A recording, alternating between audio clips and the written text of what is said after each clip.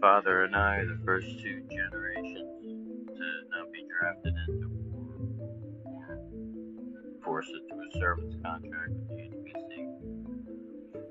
We witnessed what it was to be poor. Together we built businesses, and I witnessed what it was to have a security blanket in the form of paper money tickets. In one generation, I went from pre-internet, traditional, passed down knowledge to seeing the marvels of colonialism. I gotta tell you, in one generation firsthand, I was able to witness that we are the wealthy